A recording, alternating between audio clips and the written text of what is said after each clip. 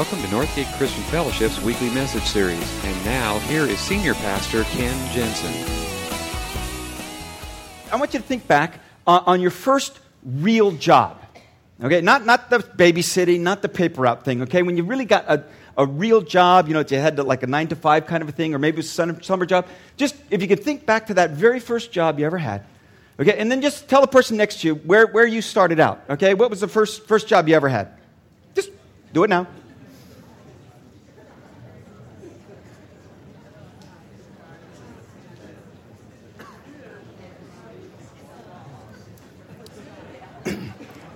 All right, so you remember that first job? Do you remember getting that first paycheck? You remember how that felt like, you never had so much money in your hands at one time? It was a pretty cool feeling, wasn't it? Do you remember your very first day going to that job? The nerves, I don't know what, I hope I do okay, I hope I don't get fired on my first day. I remember my first day. My first job, my first real job, my dad was a building contractor, so my first real job was one summer when I turned 16, I started working for him as like the gopher, okay, on the job. And I remember my first day, I remember it so clearly because I didn't make it to work that day.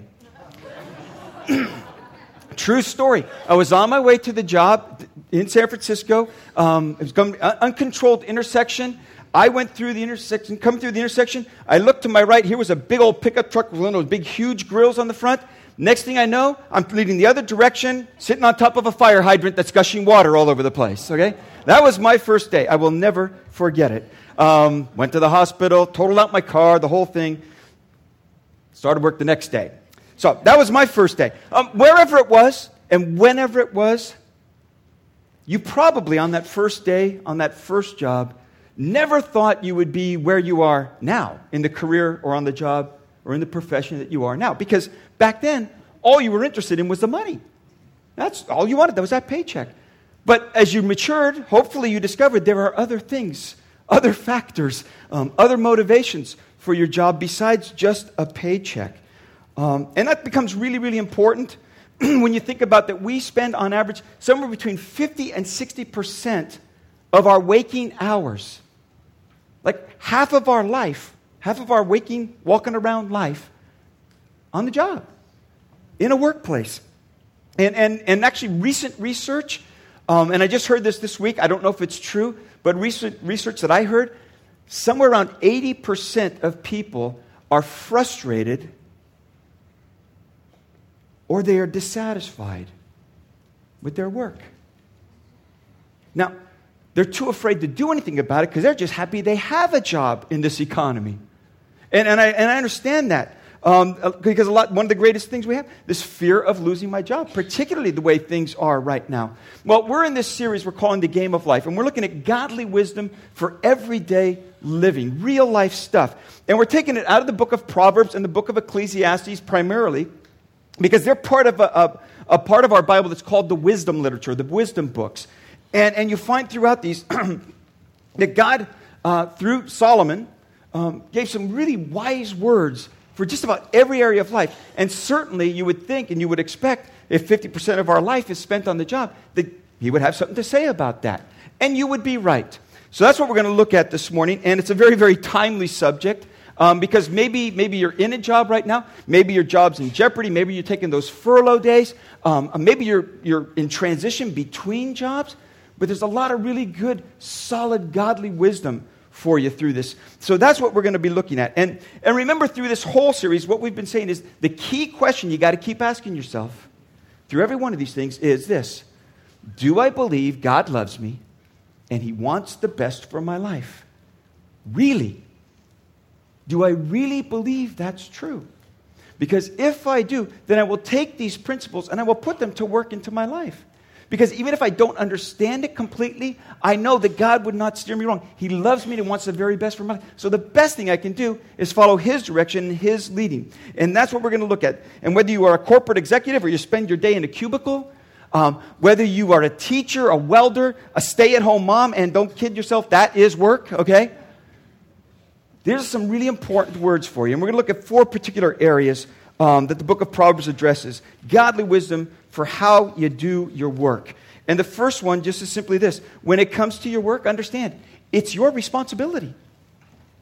It's your responsibility. Nobody else's. It really comes down to you taking responsibility for your life. Because God created us to be responsible people.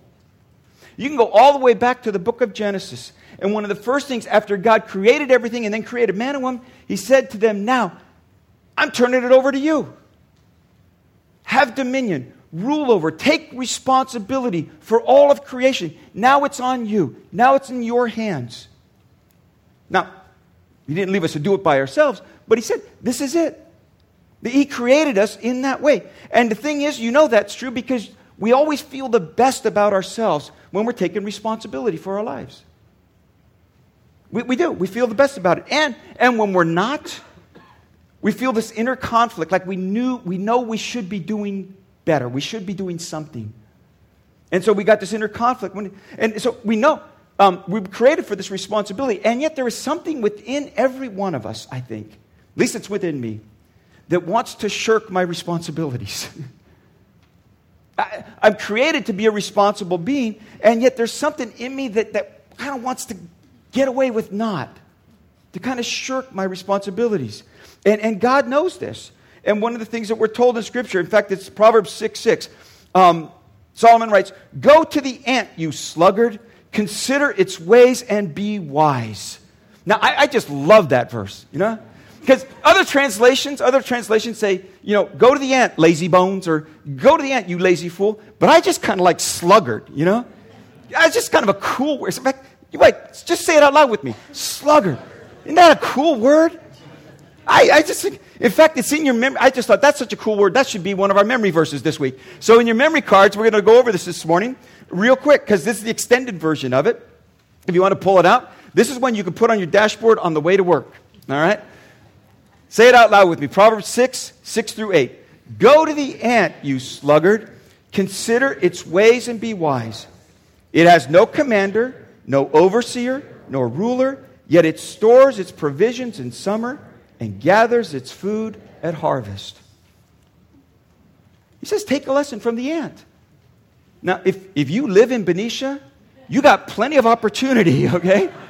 I think our city is built on a great ant hill. They just keep coming out of nowhere. But you watch the ant, and they're constantly working. Nothing stops them. Really, nothing stops them. You spray them and more come back. I don't know what it is. But what he's saying is don't be a slug. Look at the ant. How industrious it is. Learn a lesson there. Don't be a slug. And he says, listen, there are certain qualities of a slug, so you know what to avoid. And one of the things he says is a sluggard has lots of great intentions, a lot of great ideas, a lot of desire, but just never takes responsibility. Proverbs 13:4. The sluggard craves and gets nothing, but the desires of the diligent are fully satisfied. What he's saying is good intentions aren't enough. Great desire is not enough. Sluggards have those. But an industrious person does something. They are diligent in their work. Next one, Proverbs 24. The sluggard does not plow in season, so at harvest time he looks but finds nothing. Now, here's something you got to understand about the Proverbs. Because there's all kinds of different ways that these Proverbs are written. But there's a lot of sarcasm. I don't know if you've picked this up, if you've been reading this through like each chapter each day, as we encourage you to do. But there's a lot of sarcasm there. And you kind of got to get the drift of what this is saying. The sluggard doesn't plow in season. Okay? He didn't do the work ahead of time, planting and plowing, doing everything he needed to do. So at harvest time he looks, but finds nothing. Duh! I mean, what did you expect to go out and find? Oh, it just grew up and here it is, all I need.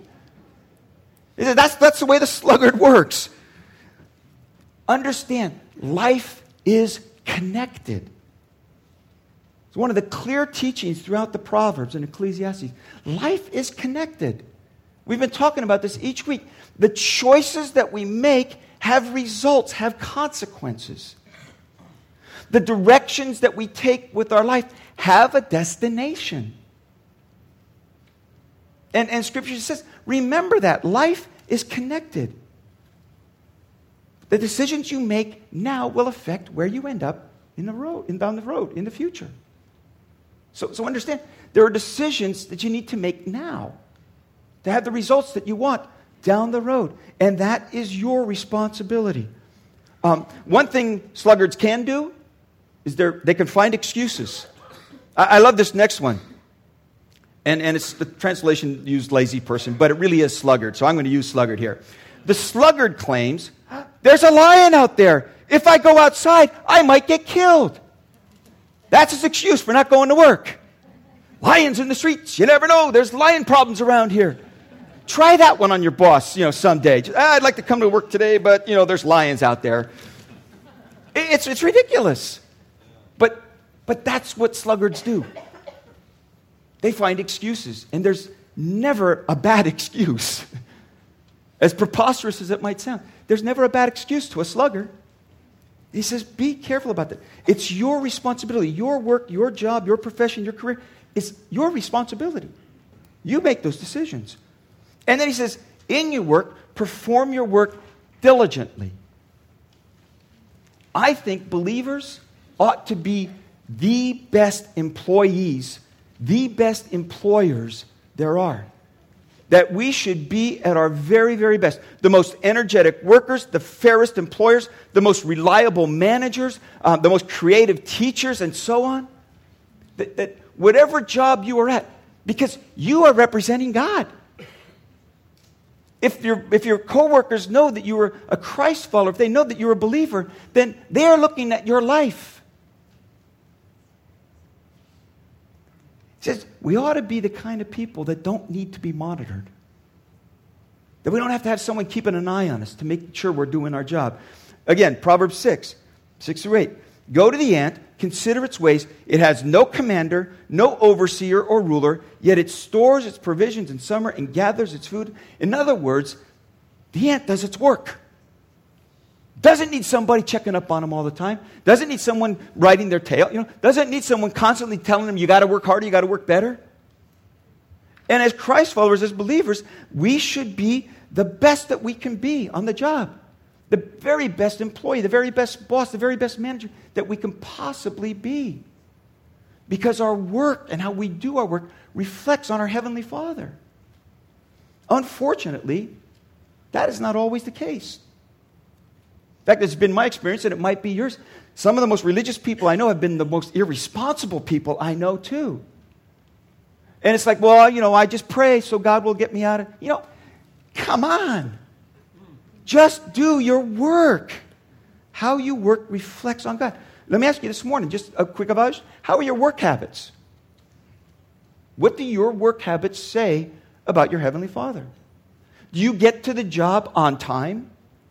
Or are you constantly the last one there? My first job, I told you, I started out as a carpenter working for my dad. My dad had a foreman, short spark plug kind of guy named Håkan Lyro. Håkan Lyro always told me, workday begins at 8 o'clock. Not getting out of your truck, not driving up to the job site. It's swinging a hammer at 8 o'clock. If you're not swinging your hammer at 8 o'clock, you're late. And he reminded me of that often. Sluggard. But truthfully, what does your work ethic say about your faith, about your Heavenly Father? Are you at work on time? Or are you kind of the one that's always dragging in late? At break time, you can extend that coffee break beyond the 15 minutes or whatever it is? Or are you making sure you're back on the job when need to be? Are you the one that's always leaving early? And believe me, everybody else on the job knows who leaves early. It shouldn't be us. Because our work reflects on our Heavenly Father. Ultimately, we are accountable to God. Because God has given us skills and talents and abilities. He has gifted us. And He wants us to use those things to their full potential. Now, maybe you're not the most skilled. Maybe you're not the best on your job. But you ought to be the best you can be. Because God has put you there. Look at this next one. Ecclesiastes 5:18. It's good to be satisfied with hard work. on this earth. This is what he should do during the few days of life God has given him. That's what God made him for. God made you to work. Work is not a result of the fall. It is not a part of the curse. God gifted you. He created you with talent. In fact, if you go on into verse 19, he says, this is all a gift from God. Ultimately, that's who we're accountable to. I love this quote. I picked it up this week. The purpose of your life at work is to show that God is at work in your life. Let me say that one again. The purpose of your life at work is to show that God is at work in your life. Your life is a reflection of your Heavenly Father, of His work within you. It really is. And that goes down even to the most mundane and menial and maybe unpleasant tasks, and every job has them. Here's another Proverbs. If you're not reading these like every day, you are missing out on some really cool stuff, okay? Listen to this one. And this one you got to think about, okay? Here it is, Proverbs 14:4. Just kind of let this one roll over in your mind a little bit. Without oxen, a stable stays clean, but you need a strong ox for a large harvest. Now just think about that one. What does that mean? It means if you're going to get the job done right, you're going to have to face your share of poop. That's what it says. If you don't have the ox, you don't have to worry about cleaning the stalls. It stays clean. But if you want to get the job done, you need the ox. Ergo, you need to clean the stables. Yeah. So next time you have a really bad day at work, just say to yourself, okay, this is stable cleaning day, all right? You know? If that helps you get through it, I don't know. Next one is distinguish your work with integrity. Again, this goes back to the idea that your work is a reflection of your Heavenly Father. So it ought to be done with integrity. And every business, every profession, every job has its ethical challenges. Everyone does. To cut corners. To promise more than you can deliver. To inflate the abilities of the product that you are selling that you know really it doesn't live up to. What do you do? What do you do when your job conflicts with your convictions? How do you handle that? When your boss expects that of you?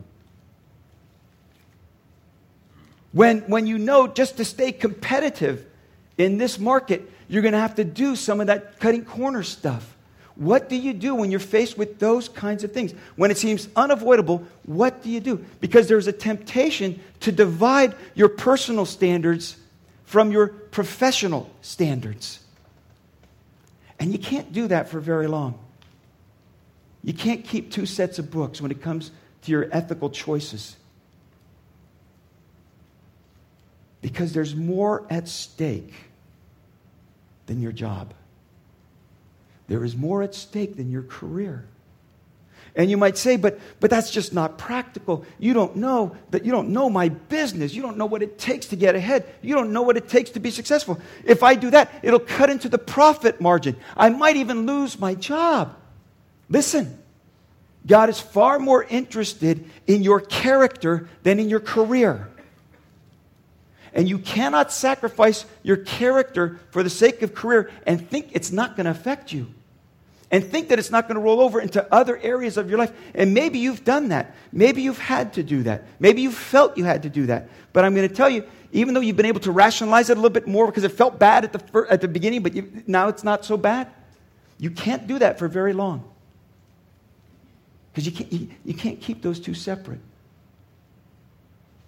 Your professional standards should match your personal standards. Your convictions should be the same on the job as it is at home.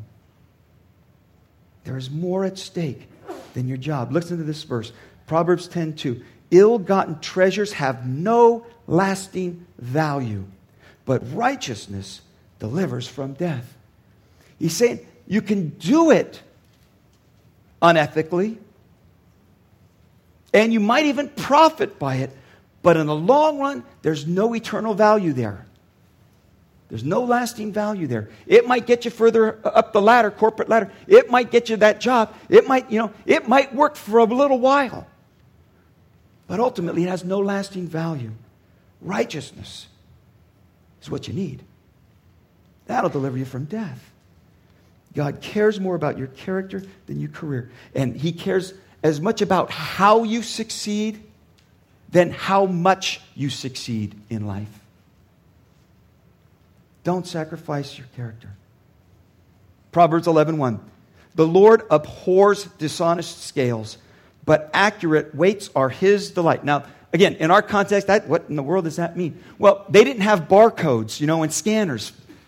And most of what went on in terms of transactions was by weight. In fact, the actual currency was not necessarily a coin, but it was the weight of the coin. The shekel was a weight, measurement of weight. So if you sold something for 50 shekels, it was 50 weights, shekel weights of that. And He's saying that's what God looks for. He abhors dishonest scales. But accurate weights are His delight. Again, remember, your decisions are going to lead you somewhere. Your choices have a destination. And if you keep sacrificing integrity, there's a path and there's a place that ends up. See, all of these things are godly principles. And you cannot break God's principles without them breaking you. You cannot.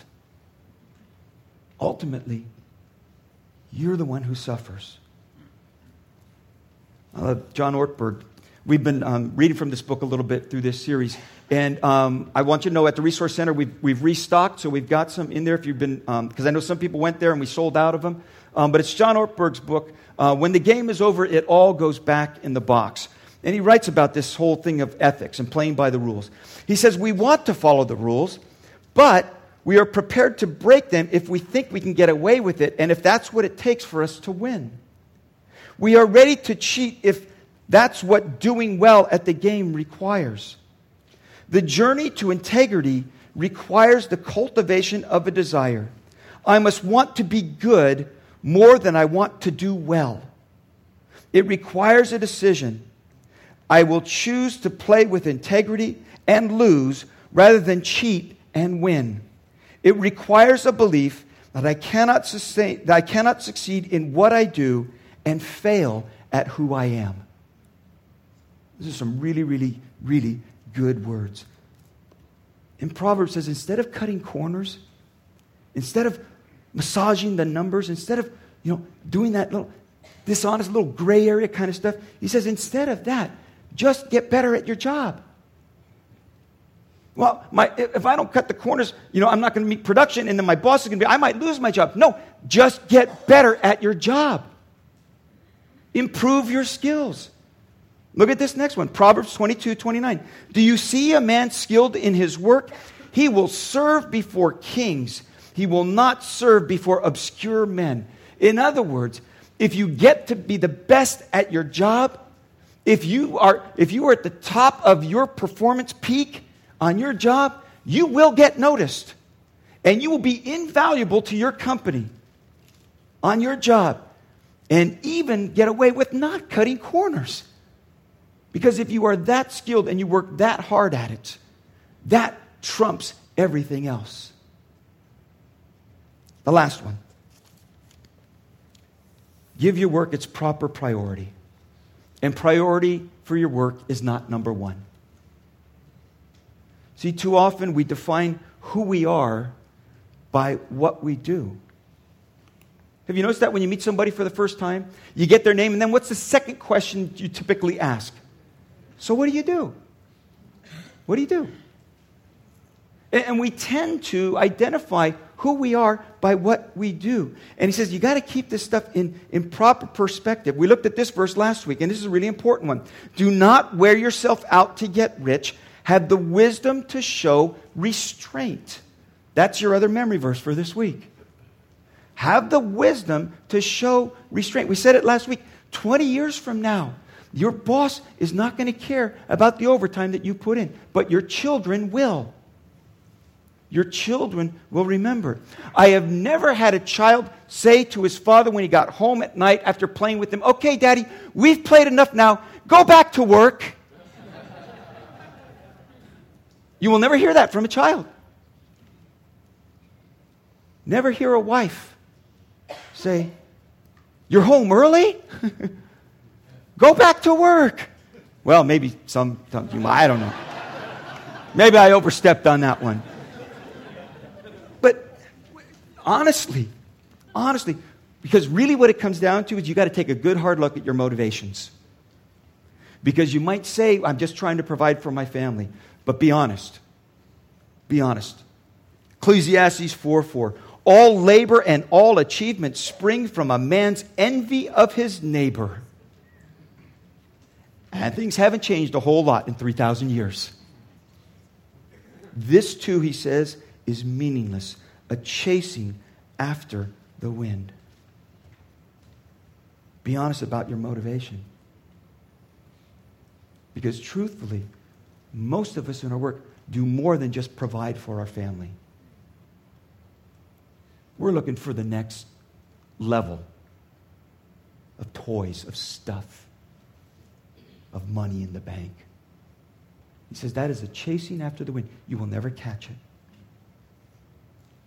And here's the truth of the matter. Someday you will leave your job. Someday you will. Every one of us someday will leave the job we're in right now. I love this church. I've been pastor of this church since its inception for almost 20 years now. I love the people. I love what we do. I love the people that I work with. I love the people. But I'm going to tell you, someday my tenure at Northgate is going to end. It just will. Not for a long time, I hope, but it will. Every job that you have someday will come to an end. So don't tie your identity to your work. Because when that job comes to an end, when that position, when that work comes to an end, who are you? Who are you? Don't let that be your identity. Yes, work is personal. And yes, there is a certain amount that we're using our God-given gifts. And yes, it is personal. Yes, I understand that. We talked about that already. But don't let that be your only identity. Because if it is, then things like a recession and cutbacks and furlough days and pay freezes or wage reductions all become personal.